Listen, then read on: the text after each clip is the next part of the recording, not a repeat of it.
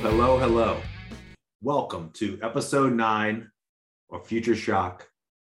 And the title and what we're talking about today is Web 3. I kept saying Web 3.0, Matt, when we were talking about it's this. both. There's a little fight going on, whether it's Web 3 or Web 3.0. Web 3 or Web 3.0. I know with HTML, like HTML had that same fight too, about like with the numbering and things like that. So episode 9.0, talking about Web 3.0. So welcome for loyal listeners and fellow group. My name is Christian Lagarde. I'm here with the Lagarde Consulting Group and my co-host here, Matt Poland. Matt, say hello. Hello, from Map Advising. From Map Advising, and I always liked your logo, your background there. For those that are listening, it's my Map Advising logo. Yep, exactly. For those that are listening on the podcast, you can't see our backgrounds, but Matt is a super cool map in the back. For those on YouTube, hello. If you're watching the video, today we're going to talk about Web 3.0. And when I say talk about, what we mean is we're going to go at a very, very surface level, conceptual conversation about Web 3.0. Matt has spent some time digging into it. I've spent a little bit of time learning a little bit about it. And the more I learn, it seems like the deeper the vat of information is. And every time you peel a layer, there's another layer. So for this podcast, for this conversation, we want to be clear to those who are listening that this is very exploratory on our end. We wanted to ensure that it was on everyone's radar because this is definitely, as we talk through this, definitely impacting workforce education and workforce development, or higher education and workforce development in a potential big way. And the things that are happening out there really have impact to the future of work and the future of training and education that are our clients and are our mainstays in our work moving forward.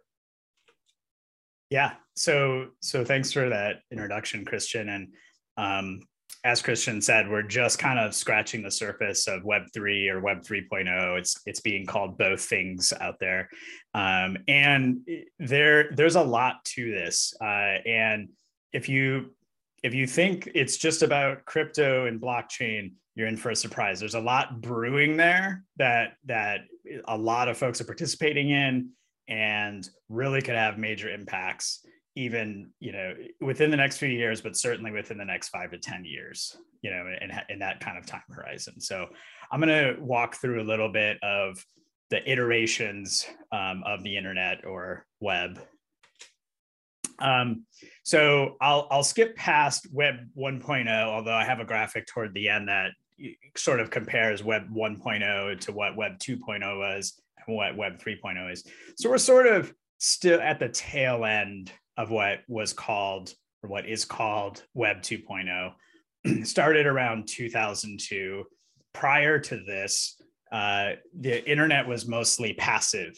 It was content being pushed out, and if you're on the internet, you're mostly absorbing content, doing some communication through email or chat rooms or what have you, but mostly you're on the receiving end. It was a information storage device, for most people, or way to access information. So Web 2.0 brought about a shift from machine-based computing to network-based. So now we're not just using individual computers for processing data. We're using networks, and we're starting to go towards cloud computing, which comes more towards the end of that, the early aughts there, or during the aughts. And the birth of social media, of course, MySpace and LinkedIn both started in 2003. Interestingly, I did not know this little bit of history, yeah. But the fact that MySpace, which I don't even remember if I had an account or not, the fact that it started in the same year is wild. I did not know. Yeah, that. And so they weren't exactly the first social media. There's some much smaller ones that predated them, and MySpace and LinkedIn were sort of building off the idea, but they were really both the first widely adopted. I think they credit MySpace with being one of the first internationally adopted social media sites. And you had your first friend, Tom, who showed up on your page. Do you remember Tom he was the founder of MySpace. I looked it up. He's doing digital photography now. And, he retired with his $500 some million that when it got bought by a news organization, News Corp, I think. Okay. But anyway, so we have social media that starts up early aughts. Obviously, that explodes and becomes a major part of our lives and our discourse going into the 2010s. Big growth of user-generated content, right? So it used to be, it was companies and webs. If you happen to own a website, you are generating content. Now there's blogs. There's people starting to post videos probably towards the end of, maybe towards the end of the decade here when YouTube launched. A lot more user-generated content, not just institutionally generated. And then websites have functions. So they're no longer just passive ways to gather information. You can purchase things on there. There's e-commerce is born. Early days of websites, they would just send you to their mail order catalog. You're still ordering things in snail mail and paying them with a credit card over the phone. But they're now starting to sell things online, right? And there's just an explosion in engagement. And my next slide talks a little bit about that, of the number of internet users in the United States here from Statista. So, starting in 2000, it's starting to go up. It flattens. Interestingly, you can kind of see right in the middle here, the Great Recession, where the internet users flatten out almost in line with the Great Recession, which I thought was interesting. And then start to have a quick rise again, 2011 up through 2019 when this data set ends. But this was Web 2.0 of going from just over 100 million users in the United States to we're probably up to by 2022 I would imagine we've surpassed 350. This data set only goes to 2019 and you can see it's like 325, but almost tripling. Yeah, that's interesting that this chart that you have up here, the showcase of it, and I'm wondering how much of that also had to do with broadband, speed increasing and broadband access and the laying of fiber optics and all that. That was all the infrastructure was happening, or really couldn't happen because of the crash of the financial. So there weren't a lot of capital investments into that. Everything was kind of on hold. So once that all settled out, then boom, then an enormous blast. Once companies got their capital back, and they weren't afraid of the stock market anymore and raising money and the like, I'm guessing that was and this doesn't even show the data of like the number of people that own smartphones, which is orders of magnitude larger than those that own home computers, right? Especially when we're talking worldwide. In poorer countries, it's way more common for people to have smartphones, right, than to have a computer. Although a lot more people, so that just, the access to the internet just explodes with smartphones too, which it would be its own sort of data set here. So what's Web 3? It's already begun. I couldn't tell you the exact year, had trouble kind of pinpointing that. Within the last few years, it was probably the start date for it. But what Web3 is really about, you'll find different information online. You'll find something called the semantic web. I'm not going to get into detail about what the semantic web is about. It's a very technical concept of what they thought Web 3.0 was going to be. And most people agree that it didn't really go in that direction. It wasn't really possible. It had to do with machine readable information and everything. But most folks who are talking about Web3, they're talking about decentralization. They're talking about blockchain. They're talking about an online economy that's driven by cryptocurrency. And it's user owned instead of institutionally owned. And that's sort of the ideal behind this, is let's finally have an internet that's owned by everyone who uses it, not by a small number of companies like your Google, Facebook, Amazon, right? That's the concept behind it. Along with that comes things I'm sure you've all heard of, non-fungible tokens. And then, I mentioned blockchain. What you may not have heard of, a couple down here, decentralized apps and decentralized autonomous organizations, which I'm going to go into a little bit more detail. So, and Matt, did you put NFTs in there just to bait me to say something about NFTs? Because, perhaps. As our listeners may or may not know, and Matt knows this, like there was a time when I was sort of hating on NFTs, really because I didn't understand what it was. But the more I've learned about it, and the more I've learned about this, what Web 3.0 represents for creators of NFTs, for designers of NFTs and just the ownership that it then gives them of that said whatever. I've become a huge fan. And I really think that because of what is happening right now as we speak within this world of blockchain and the payment structure from cryptocurrency to buy and transfer these NFTs and everything behind the NFT with the smart contracts that we'll probably get into in a future episode about what that means to the world of transactions, period, is fascinating. So I've turned the corner, Matt, on NFTs, yep. And I'm a huge fan of them now, and I'm sure we'll talk about them more. But yeah, I too am very interested about your research on the Deos and what. Yeah, and so the one interesting thing too about Web3 is that as I was reading about it, Web3 is sort of almost a return to what Web 1.0 was supposed to be. So if you read articles and books and stuff about the internet, back in the 90s, that's what they wanted it to be. They wanted it to be is this network for people to communicate and collaborate, and that everyone who used it sort of had a stake in the ownership of building it. And then it didn't turn out that way. It ended up being kind of dominated by a small number of companies as we enter 2022 here. And Web3 is sort of like, no, we're going to kind of take it back, and here's how we're going to do it. When you read what the folks that are in this field are writing and doing with this stuff. And I find the decentralized autonomous organizations particularly interesting in sort of an actionable way to sort of change the way we work, when we talk about future of work. And that's why I wanted to focus on that a little bit. Here's a handy graphic of just kind of comparing the iterations, Web 1.0, 2.0, 3.0. As you can see, like we talked before, Web 1.0, it's just information being generated to users. There's very few number of users that are kicking internet out or kicking content out to the internet. And there's a smaller number of users. I couldn't back up these numbers. I'm not sure about the exact numbers they have on here, but as far as just getting a sense of what these various iterations of the web were about. Web 2.0, that we're, more or less in the tail end of whatever we go, even we don't go into something like Web 3, we're probably at the tail end of this iteration. A whole lot more users generating content, a lot more published content. And what this graphic doesn't have is a lot more sort of centralized ownership of the web, basically, is happening in Web 2.0. It has happened, in the iteration Web 2.0. And then Web 3.0, as you can see in this graphic, what aligns with what we're talking about is, a much bigger, almost a doubling there as far as this graphic goes of user generated content, a lot more like user ownership of it.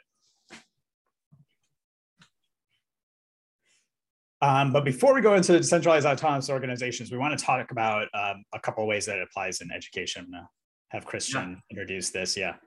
Sure. Yeah. Blockchain education. It's been, I guess, both on Matt and I's radar since 2020, when the Department of Education came out with a educational blockchain initiative, which was funded by DOE and in partnership with ACE, which is the American Council for Education, essentially exploring how could education use blockchain, and education meaning education providers and then the learners themselves, to be able to carry all their digital records and all their digital records, or education data, et cetera, through the blockchain.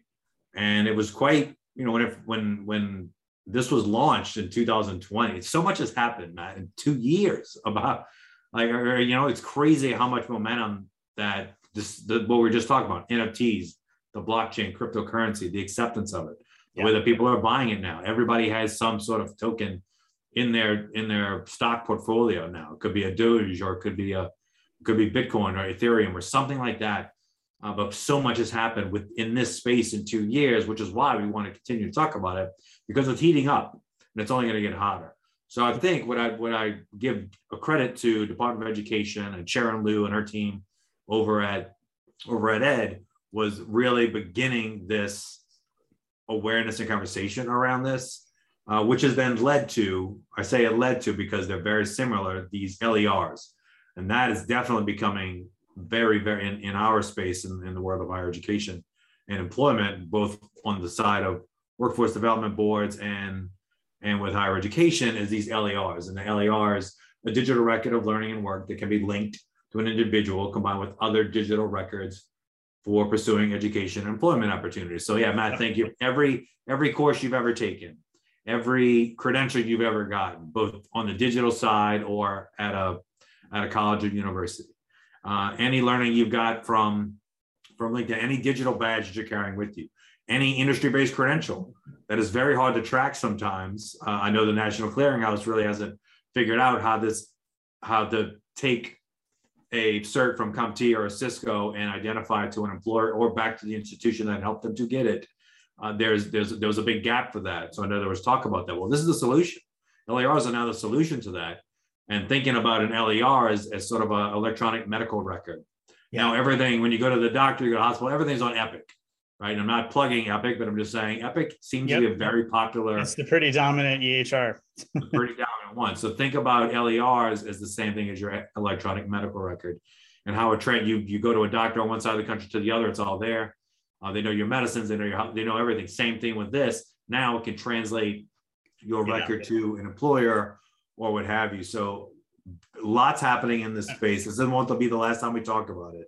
But, I was just going to say maybe just a small difference, right, is that if it was on the blockchain, I think the way this is conceptualized is all around the user ownership of their data, right? So you have your public key and someone only has access to your information. If it was done in medicine, it'd be your medical record. If it's education, it'd be your credentials. And you give them your public key to verify it. Otherwise, they don't own it. It's not a single institution that owns it. It's not even an Epic, right? It's a public record, but it's coded and it's encrypted. And the only way that folks can decrypt it is with your public key saying, I want you to know about my credentials or my medical record, and you own your own data. That's right. And that's where the public blockchain and the private blockchain come into the conversation about what that means. And the openness and the interoperability and all the other things that happen with it, still more secure than anything else out there as far as transmitting information or housing information. So lots happening in this space, and I know that this somewhat will come up in our conversations moving forward, and will come up again in probably a future podcast as we dive a little bit deeper into what and how education and the workforce system is using blockchain. Definitely. There's not enough of these sort of practical applications out there yet. So I'm hoping to see more of them, but this is a real solid one in the education space. So moving on to talk about DAOs, or decentralized autonomous organizations. Something that just sparked my curiosity in returning to blockchain and what was happening in that space. It's very closely intertwined with blockchain and cryptocurrency. And I'm going to do my best to give you just sort of an overview of what they are without getting into a lot of the technical detail that come with them. So DAOs are organizations that are based in the Ethereum blockchain. And the Ethereum blockchain is special because it has smart contracts. It was the first blockchain to introduce the smart contract idea, where you could basically lock an agreement for performing services or performing some type of action for a payment in cryptocurrency into code, into a public ledger. Ethereum is the second largest network of crypto. If you didn't know that, Bitcoin obviously is number one. Ethereum is a close number two. And so recently, these organizations, decentralized autonomous organizations, have been cropping up within the Ethereum blockchain. They're created with smart contracts, and they can do a number of different things. Some of them are building code, they're building websites, or they're building code for other people. A lot of them building blockchains for other organizations. They're doing marketing and newsletters. They're building communities. There's a lot that is happening with them. It's still a kind of a narrow number of things that they're doing at the moment, but within one, folks can join guilds and you work on projects. And it kind of the interest, there's several really interesting things about this. So when we talk about the future of work and sort of having more autonomy over your work life and what you do for work, in a DAO, you can work as much or as little as you want to. You can plug into a guild and you can sign up for stuff, or you can even sign up for a whole role, an entire role, where you're expected to do a lot more. And it's basically what you want to make it as far as the work that you do within it. There's work that's to be done, and there's governance that happens, and all that decision-making governance takes place by open voting systems. So you can plug in, do work for a decentralized autonomous organization, whatever that might be. You can also participate in the governance if you want to. You can help make decisions on what guilds get created, what projects get picked up, who runs those projects. It's all an open kind of governance system that comes with a decentralized autonomous organizations. For the last, 15 or 20 years, we've talked about flattened hierarchies in organizations that don't usually end up really being that way. There's still people with a lot of power for the organizations. DAOs are built so that power does not get centralized in a small number of people, that it's much more open and participatory in the way that it operates. They coordinate their work through messaging systems. The super popular one is Discord. That seems to be a really key one for DAOs. People can be anonymous if they choose. Another thing that's very different from the way we do work now. There's no HR paperwork. You're not getting hired. There's not an employment relationship, at least not in the traditional sense. So you don't have to share your real name, let alone your social security number and your address and everything like that. You basically build a reputation. You pick up work, you finish the work. People know you're going to get the work done. You do it well. They'll keep bringing you in to do more projects. They don't have to know any personal details about you whatsoever. Some people choose to give personal details and some don't. So yeah, I'm gonna see where Christian's mind is on this. We've been chatting about it over the last couple of times. It looks like you're muted. Yeah, it's already melted from this, and I'm thinking in my own mind about how does this change work? How does this change how we operate, how consultants do work, what is the impact of the gig economy? Is the gig economy even part of this? So I'm like, all this is right. So in my head. Gig economy is the phrase I didn't get out when I was trying to describe it. Is like, this is almost a pure, it could be, it's not there, it's got a long ways. It could be a real pure gig economy for the worker. I can pick up whatever work I want. I can get paid mostly what I want because I'll choose projects. Sometimes the pay is set, sometimes you negotiate it, but you'll get to choose what you do.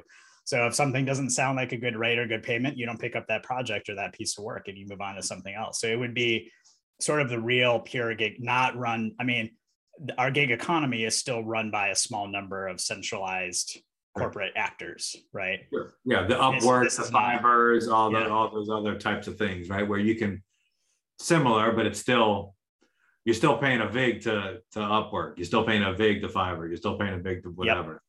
Yep. This takes all those companies out of the play. Just to give a quick snapshot, so on the left you have your traditional centralized org chart that we're all used to. The CEO, right under the CEO, the rest of the C-suite. It calls them non-managers in this, but then you've got your, managers and coordinators down to your staff level, right? And if you're down at that staff level, we've all been there. It's really hard sometimes to get the work that you want to get and to push your ideas, and you certainly can be pretty distant from decision making.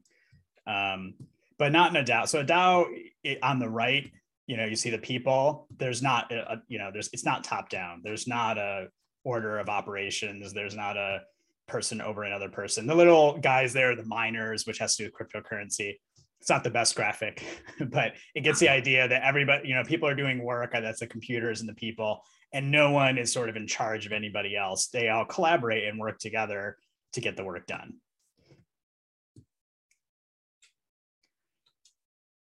So now sort of a critique of what I've been learning. And could this be the way organizations function in the future? If it were a way that organizations functioned, it can create more equitable and accessible work opportunities for more people. Again, there's not a hierarchy. Right. Not only that, as there's no hiring process, there's no discrimination in a hiring process because there isn't one. You drop it, you literally can drop into Discord, tell them you're interested, join a guild, and take on work. And then you'll submit your work. And if it gets approved by a majority of people in the group, then you're paid for it, more or less. If they don't care who you are, you can be completely anonymous. Yeah. The anonymous part is what's the most intriguing about is the most intriguing about that, to your exact point about it just clears it just makes everybody on the same playing field, and just the equitable nature of it is just perfect for it's work. Equitable in that way. It's not equitable in other ways, which we'll get to in a minute. Limited overhead and inefficiencies with management, right? So we all know there is a ton wasted on management, CEO and C-suite salaries, and just like gridlock with decision making. Like the larger organizations get, the harder it is for them to make decisions, and the slower they move. If they dominate a large part of the market, that doesn't matter so much. But if they're a smaller actor trying to get a market share, that's a big problem. There's significant flexibility and independence in work, like we talked about. And then, like I talked about before, you can just show up to do work. You can show up to help govern and guide it, and you can do both. It's open for everybody to do either, actually perform work for the organization and help guide it. Okay, but now the downsides, and I know we're getting close to the end of our time, so I'll try to get through these quickly. It's currently pretty inaccessible for the average person. Now, when I said it, like you can drop in, like, so if you have the wherewithal to do some of the background research and download Discord and jump in, yeah, you can do it. But do most people understand how to do that? Or would most people be able to find their way around Discord? It's really inaccessible. I've been trying to do some of that to research and get into these Discord discussions. It's tough. And I have a small amount of tech background before my workforce development background, and I'm struggling with it, right? It has a very long way to go to be a user-friendly app like Uber is for Uber drivers, or TaskRabbit or what have you, where you could just plug in and start working. It's pretty far from that. It's, I would say, 5 years from that.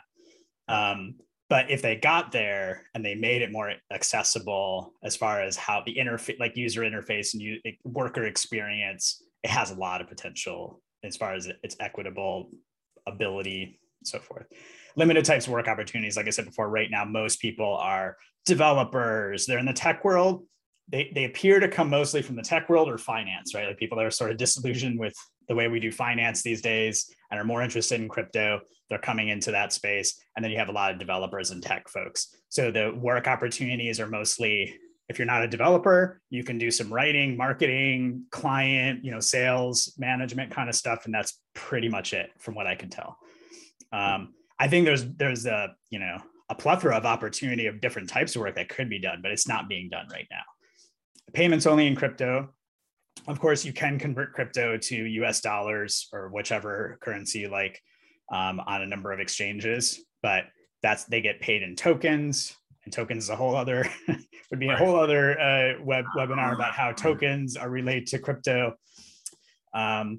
There's some issues with the technology itself, the code-based operations. The smart contracts are still a nascent thing, and there's ways that smart contracts, there's errors being written into smart contracts right now. So there's companies cropping up to sort of verify smart contracts and make sure they're written correctly so that someone is paid what they're supposed to and it doesn't break down and crypto doesn't get locked up in the blockchain and inaccessible, things like that. And sustainability is a major question. There's an explosion of it right now, and it's so new. I mean, these started a couple of years ago. There was a DAO about 5 years ago, a single one. It had a big breach and failed. So it kind of died down. And then there's been this explosion in the last year and a half to 2 years. So whether or not they'll be able to build something sustainable is still a big question. So Christian, I'll let you react. I still a lot of talking. Yeah. Thanks for sharing all this stuff and doing the research for this like that. Even with the challenges that you were just describing, right? Payment in crypto, that's becoming a little bit more standard now. The limited work opportunities, to your point, once there's more acceptance and awareness and access, Watch what happens. Just like everything else, like watch what happens, and it may still stay in the tech and finance range, but the types of things that are needed will start to increase. So I mean, I don't know, even thinking about all these challenges, like I still can see how this could scale in a big way, and how even with the inaccessibility that we're talking about. And I too got invited to my first Discord 2 days ago. I'm still lost. Like, I don't even know what I'm doing, but I know I'm in it now. But yeah, like Discord is it's just, you're right. It's not very easy to access. And I too consider myself a bit tech savvy. But even with all the challenges, and even sustainability is a major question, I think we're going to reach this sort of critical mass point, just like what's happening with the other things we just talked about with NFTs and the like, where this is going to become something a little bit bigger. And I think one of your points earlier was about, is this how organizations could work in the future? I think organizations are going to be started this way. They're not going to convert. Oh yeah, they are being. Well, that's kind of the idea. They are being started this way. These DAOs are organizations. They're not. They're just very, very different than what we're used to. Right. Yeah, and it's easy to sort of relegate them to be like, oh, that's a crypto thing, or but I think it's much bigger than that, and has a lot of potential that people are generating right now. Could you run a hospital or a restaurant as a decentralized autonomous organization? Right now, no way. But could you run Uber or Lyft as these? Oh, absolutely. Uber or Lyft could be decentralized and operate. They won't, and they're going to make sure that doesn't. There isn't a DAO that competes with them, but it could be. Like, that's something certainly that could be done with someone using an app to pick up work and set prices and participate in the governance, rather than the company setting the prices, deciding what the company does. Yeah, that could be done as a DAO. I wouldn't be surprised if someone's trying, but that's hopefully a good overview of Web 3.0. And, we might return to this, or Web 3, especially in the crypto blockchain world. They call it Web 3. They don't like 3.0. I think 3.0 is the old title of what we're moving into, at least in their minds. But hopefully that's a good overview, and that you had learned something about DAOs too, which I find fascinating. I did. I mean, you were telling me about it the other day. And that's how we came to the decision to do this episode, right? Is no, there's too much in this. Like, this is something it is super niche, and it's sort of like new idea to the world. But the impact that this has, the potential impact that this has to workers and job seekers is enormous. Right. In 2005, if you told people they could run their company through an app the way Uber does, it would be the same thing. People would be like, no way, that's not possible. Apps are for selling things, or, and now, there are how many companies are run through an app exclusively almost. So yeah, I think there's a lot of potential here. One thing I know for sure is that, the blockchain cryptocurrency, we're going to talk about that probably very soon, because the more that we understand it, the more that we're seeing it in our field, the more conversations we're having around it, the more, the work that we're doing with employers that are thinking about Bitcoin mining, developing data centers just for this is starting to rise to, like, we used to hear like once a month. Now at least once a week, people are talking about what that could look like and how they're using it, what they're doing with it.